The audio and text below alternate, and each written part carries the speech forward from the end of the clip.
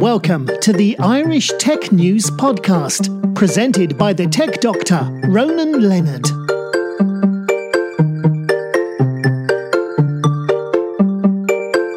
Welcome to the Irish Tech News Podcast. I'm here at AR/VR Innovate, and I'm here with Keith Lawler from a company called Firstage. How's it going, Keith? Really good, thank you very much. Tell us what you guys actually do. We are the world's first augmented reality music platform. So we put on gigs in augmented reality is what we do.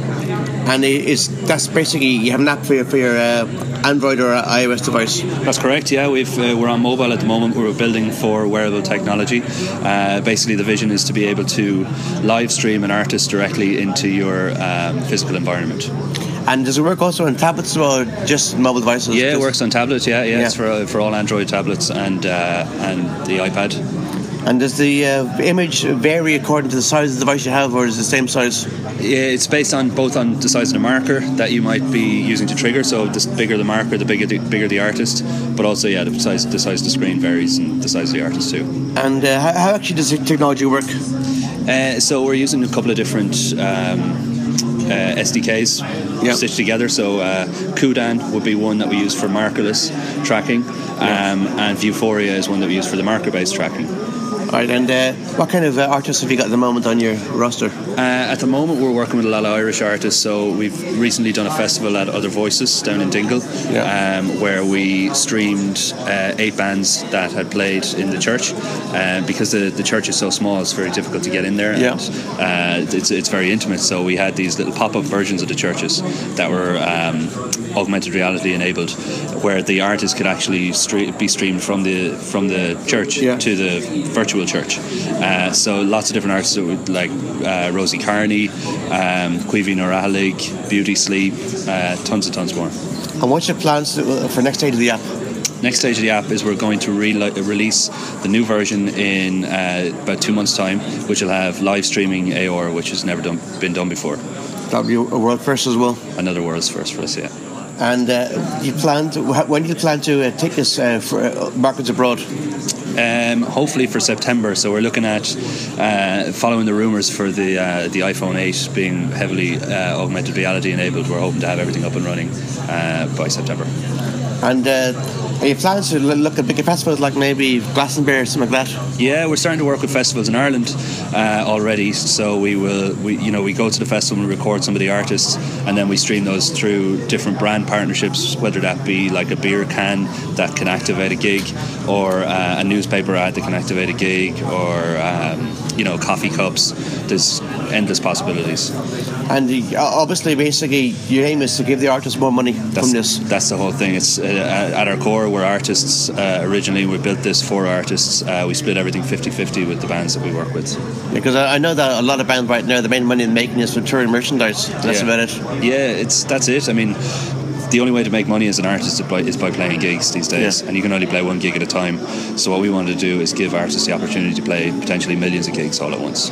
And I guess also means that the bands would have to tour every little town in the country in Ireland to actually do this. They can do certain gigs, and you can choice of streaming that gig if you want onto your device. That's true, yeah. And sometimes the market that you're in, it may not be the market that's best for you. So, you could be a band based in Cork, whereas China might end up being your actual market. It's just very difficult to go and play gigs in China. Whereas with Firstage, you can test those different markets and see where it best suits for you and book tours around that. And also, for somebody like right now, flying from into America with the laws what Trump's doing. You can be able to stream a gig without worrying about kind of flying to America. 100%. There was a band in Italy that we've been in contact with that were to play South by Southwest in Texas, and they were held back for visa reasons, and because of some of the Trump situation.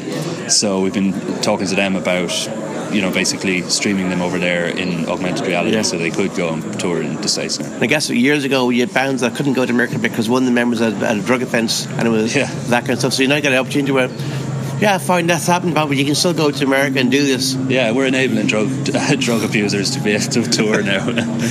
It doesn't sound as weird as it is, because in reality, people deserve a second chance. And maybe you get artists who basically, like years ago, did something when they were younger, and pay the price for it. Yeah, no, absolutely, and it is difficult for artists to get to tour in different places. Visas are a massive issue. Like the Middle East is someplace that the idea was born out of the Middle East. That the fact that nobody can play over there, it costs so much money to play a gig. A place like Saudi Arabia have millions of music fans that never get to see live music.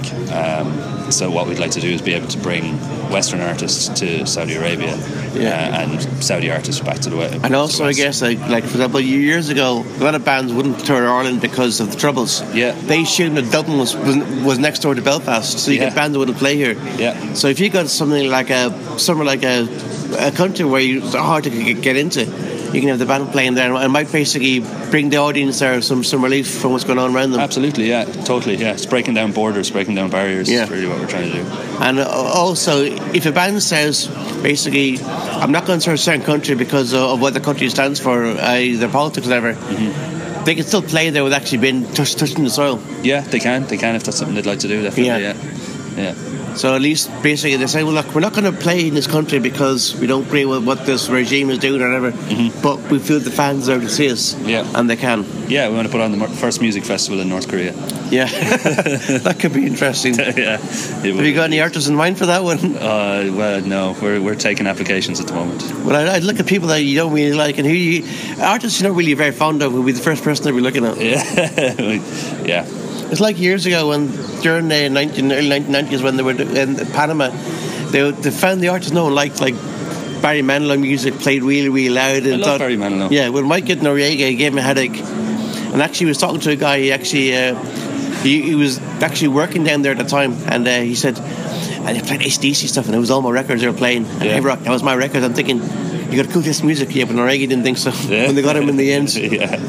That's kind of interesting if you can do that. That's good because it gives the basically got a chance to open to new territories, like you said, China earlier. Go to China. Totally, yeah. You'd never be able to afford to send a band, with five members to China and get visas for everyone and play.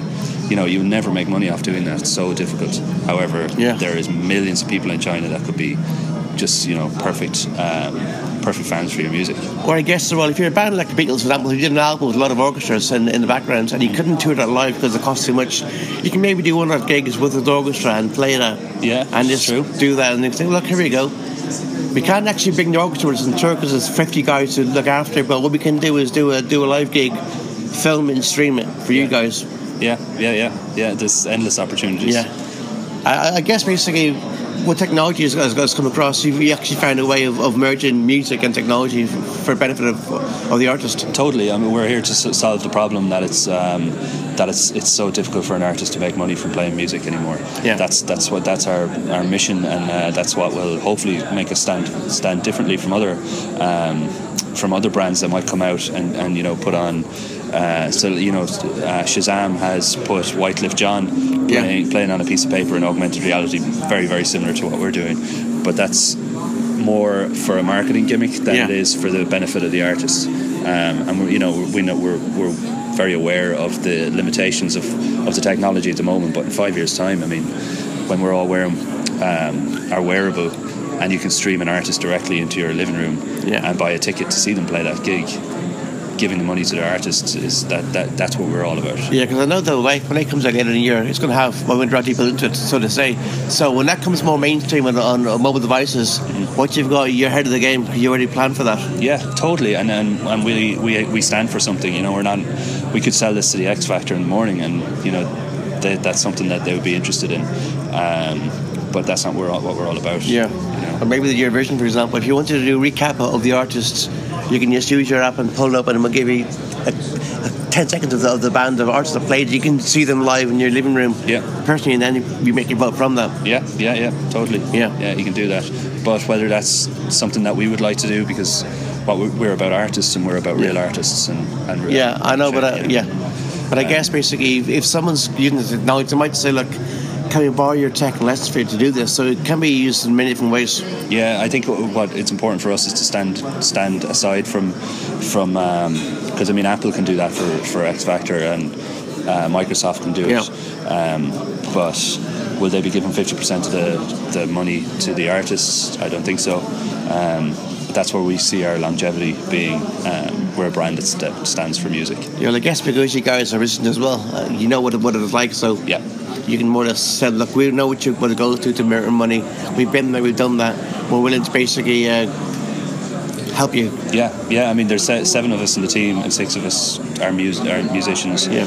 3 of us have been professional musicians, so we get it. We know how hard it is to make a living off it. Yeah, right. That's very much great. Thanks for that, Keith, and good luck. Cheers, thanks.